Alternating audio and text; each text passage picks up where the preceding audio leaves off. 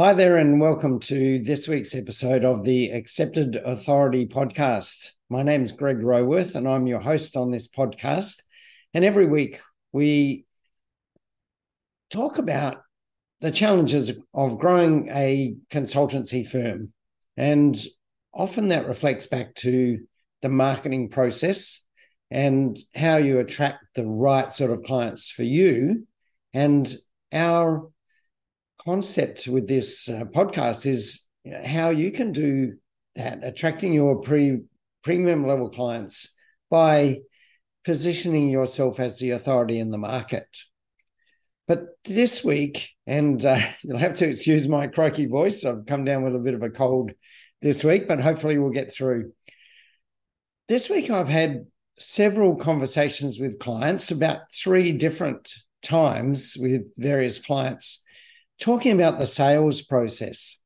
And what I've found is that no matter how well you've set yourself up as the authority and you've attracted interest and attracted sales meetings with potential clients who are very interested in your services, if you don't get the sales process right, you can easily undermine all the good work you've done up to that point. And what I find is that there's a real misconception around what the sales process is for a consultancy project or a consulting client. And I think we've come to that misconception in the main because of the way sales training is done, the way we've seen selling done to us, the way we've been taught even in sales courses or sales training about how to sell. Now, those sales courses and the sales training are very good, and I've attended quite a number of them, so I talk from experience here. But what I have come to realize in undergoing that training and attending those courses is that I just can't sell like those people.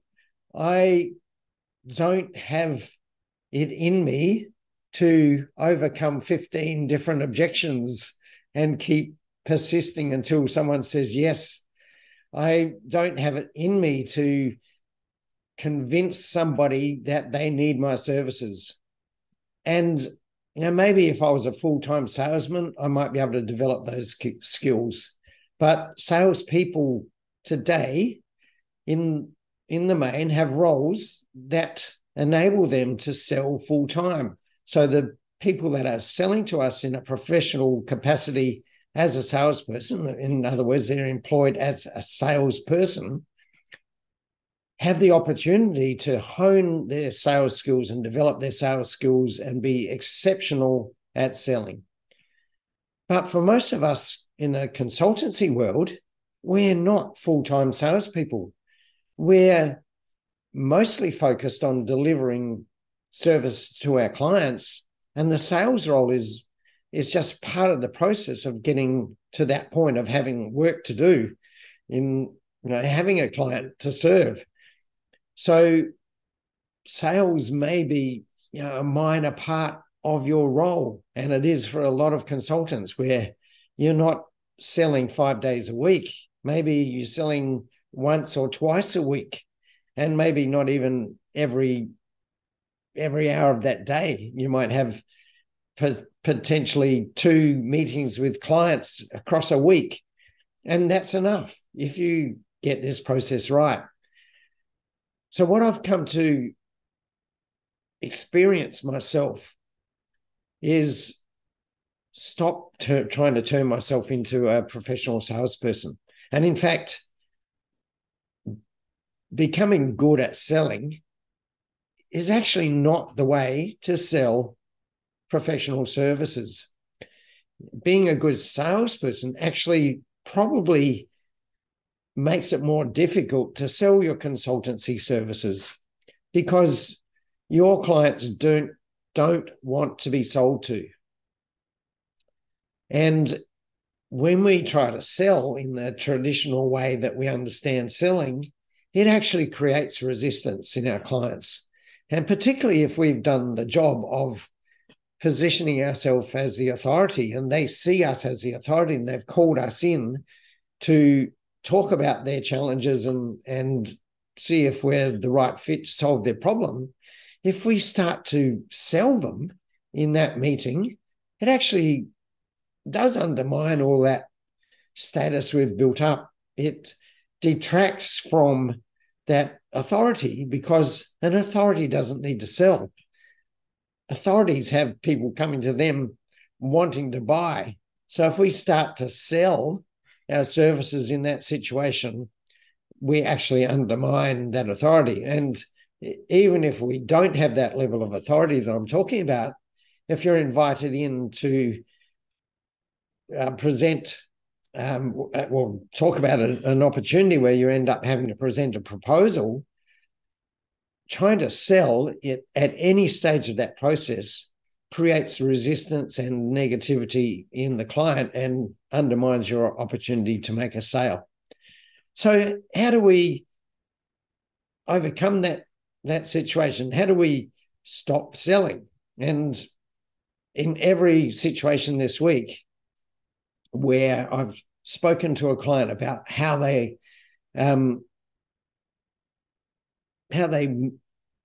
interacted in that sales conversation. And in one case, I was able to view a video of my client in that selling session. And what I see happening is that we are too quick to jump on opportunities that we see that we can make a sale on. So, for example, a client will come to us and talk about their situation, talk about their challenge, and almost immediately the temptation is to say, yes, I totally understand that problem. We deal with that all the time. Here's how we can work with you to fix that. And let me tell you about our services that we provide. And by the way, we've got all this experience and our qualifications are perfect to meet this challenge of yours. And already we've created a blockage and a barrier in the minds of our clients when we jump on that opportunity that we see and start to sell ourselves. Just think of it, and I've referred to this analogy a number of times in this podcast. If you went in to see a doctor and spoke about the headache you have and asked the doctor to help you solve that headache, and the doctor immediately said, oh, yes, I totally understand. We see this all the time. There's a lot of it going around at the moment. Let me write out a prescription for some headache tablets and a bit of a viral remedy, and I'll send you on your way. You should be fine. Now, that doesn't instill a lot of confidence in me, and I'm sure it wouldn't in you if that's what happened when you went to see a doctor about a problem like that. And doctors don't operate that way, do they? They take their time. They will say, okay, tell me more about that. Let me understand more about your situation. Tell me more about where the pain is. Tell me more about when you feel the pain. Tell me, so they're asking a number of questions. They're diagnosing your situation. And it's not until after they've diagnosed, they've prodded and probed and made you feel even more uncomfortable and maybe made you undress to make you feel totally uncomfortable. But then they will recommend the solution, but not until they've done a thorough diagnosis of your situation and helped you understand that they're really taking it seriously and that they're using their knowledge and experience to diagnose that problem and to come up with a likely cause and the likely remedy of that problem. So think about, how can we emulate that in our sales meetings? Because that's really what we need to do if we're going to win that client's trust and win their business. So I've come up with a bit of an acronym that, as you'll know, I'm fond of doing, that describes this situation. So where I see a lot of selling as applying pressure, I see in selling consulting services, we need to do it with power. So the power acronym stands for, first of all, positioning yourself as the authority. Ideally, we've done that before the sale, but we also want to continue in that position through the sale. So we don't want to come in and start to look like, we're subservient and trying to win the business. As the authority, we need to remain the authority and have the client wanting to buy from us. So maintaining that position of authority is really important. And ideally, before you get into that sales meeting, sending some educational content that helps, again, position you in that authority position so the client understands more about where you're going to take them, what the process is going to be, even before you start that sales meeting. Now, the O in that process is to own the agenda. And here's where I see a lot of consultants go wrong, is that they hand over control of the meeting to the client. So you enter a meeting with a client, whether it's on Zoom or in an office or wherever it might be, in a coffee shop, doesn't really matter these days. It can happen anywhere. But you hand over control by saying, tell me what I can do for you. Why are we having this meeting? Now, there's a way to do that without giving away your authority. But the first thing you've got to do is own the agenda. You are the one who needs to run that meeting in the way you need to run it. So you can't hand over the control to your potential client and get them to run the meeting. What I've seen happening in that situation is that the meeting just sort of meanders from topic to topic, based on what the consultant's whims are, or maybe even based on some sort of framework you're trying to create, but it doesn't have any diagnostic capability within it. So in owning the agenda, we need to have that framework of our diagnostic process in mind, but set it up with the client so that we are in control of the agenda of that meeting, and even telling them up front, here's what you expect, here's how you'd like the meeting to run, and here's what will happen through that process. And ask their permission for that. Asking permission is really important because, again, we don't want our clients to feel that we're trying to sell them. It's a two-way conversation, ideally a meeting of the minds where you're coming together in unity about the direction that the client and you need to take from here to overcome and solve that problem that the client has. So own the agenda. Make sure that you're in control of the meeting, that you're taking the meeting where you want it to go. The W is to win their trust. And again, we don't win our clients' trust by making assertions about ourselves or our firm. We don't win their trust by talking about our experience, our qualifications, our expertise, the number of years, total 500 years experience within our firm. All of that is rubbish. Clients do not want to know, or don't need to know, or they have actually no interest in how long you've been in business and how long you've been doing this. What they want to know and how you win their trust is through that diagnostic process, by first of all listening to the client and letting them know that you understand their situation. When the client feels understood, it automatically elevates the level of trust the client has in you. You don't have to make assertions. If you show that you understand their situation, you understand what they're going through, you can talk about experiences you've had with clients where you've dealt with the same problem and how you've tackled that problem, what their situation was, what you did to solve that problem. And when you do that, you avoid at the end of the conversation, like some of the clients that I was speaking to this week, is, well, tell me who else you've done this work for before, and can I talk to them? That, we don't want our clients to be disturbed by calls and people wanting to talk about, what their experience was with us. Yeah, maybe they would happily have those conversations, but we don't want people to be interrupted all the time. They're busy people, and ideally we want to avoid that situation. And besides, often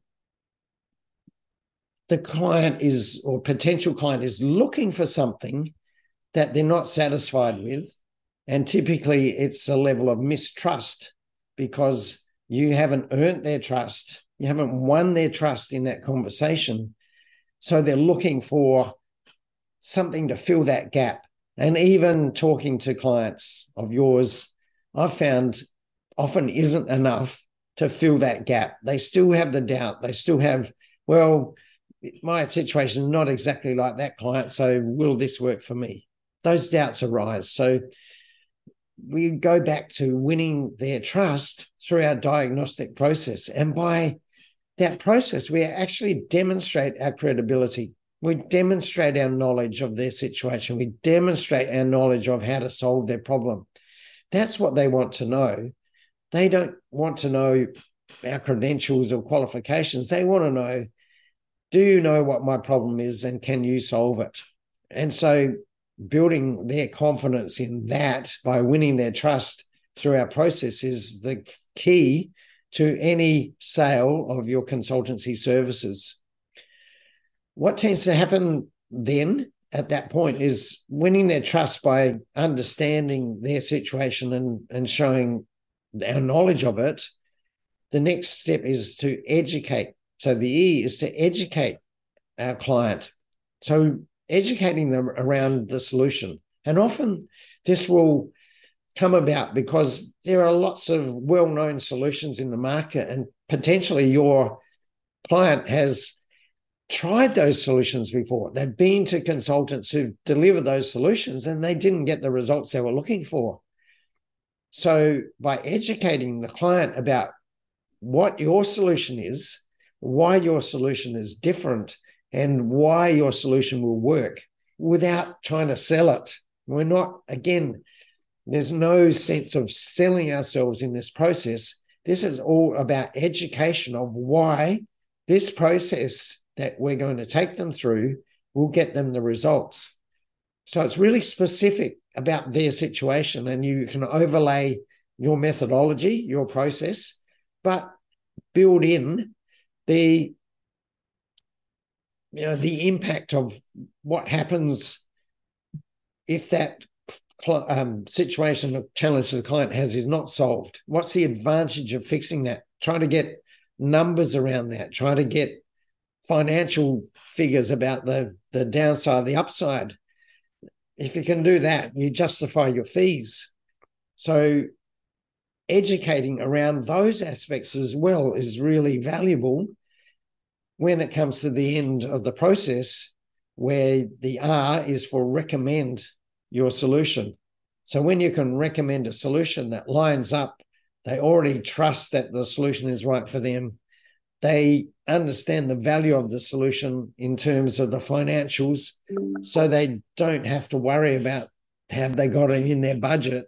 How stupid would it be if they've got X to gain and only Y to pay? Wouldn't they find that in their budget? You bet they will. So it's the questions, the objections that come up about, we don't have it in the budget yet, let's plan for it, or can we talk to some of your clients or present a proposal, write all this out and present it in a proposal, means that you haven't won their trust, you haven't adequately educated them about the value, so that when you recommend your solution, they're not really convinced yet. They're not sold. They're not ready to go ahead. So again, there's no element of selling in this process, but it is all about powerfully presenting the reasons why they should buy your solution by helping them to make the decision in a way that is all about them. It's all about their situation, their problem, their challenge, the way they're going to solve it. Can they solve it on their own, or do they need your help? Now, when they can make those decisions, and you can help them make those decisions in your sales process, in your power selling process, you don't get objections. You don't get delays. You don't get send me a proposal. You get, when can we start? And that's the outcome that I think anyone wants in a consulting sales situation, of coming together in a mutual agreement of, yes, this is what we want to do. When can we start this? And how do we pay? All of the, the logistics of the process can be worked out. But, coming to that agreement of, this is what we want to do. We need to do this urgently. Can you help us? So that's the power selling process that avoids client resistance. It avoids that sales pressure. It avoids the objections that you might be running into now. It avoids having to present so many proposals. It avoids having your previous clients interrupted by people asking them, what did you find it like to work with XY? That is the best solution that I've come up with, and has really, as I've often said in the past, been the key to my success in growing and selling 3 consultancy firms in the past, by having a process where we can consistently and predictably acquire clients. And the power selling process is the key and the fundamental finishing touch, the polish on top of the whole strategic authority marketing process, to make sure that we don't undermine all the good work we've done in our marketing to get the client into a sales meeting, to finish it off with grace and an eloquence, and, well, a way that we're actually starting a relationship with a potential client that we want to work with for a long time. So hopefully my croaky voice hasn't put you off through this session. I'm Greg Roworth. If you want to know more from me, my website at businessflightpath.com has plenty of information that you can find and access, or LinkedIn, Facebook. Just do a search for me on those platforms and you'll find my profile, and you'll find plenty of valuable tips and content there that you can draw from. And if you want to get in touch with me to talk more about your situation, then I'm happy to facilitate that, and you'll find a way to make that happen. So that's it for our podcast today. This has been the Accepted Authority Podcast. I'm Greg Roworth. Catch you next week.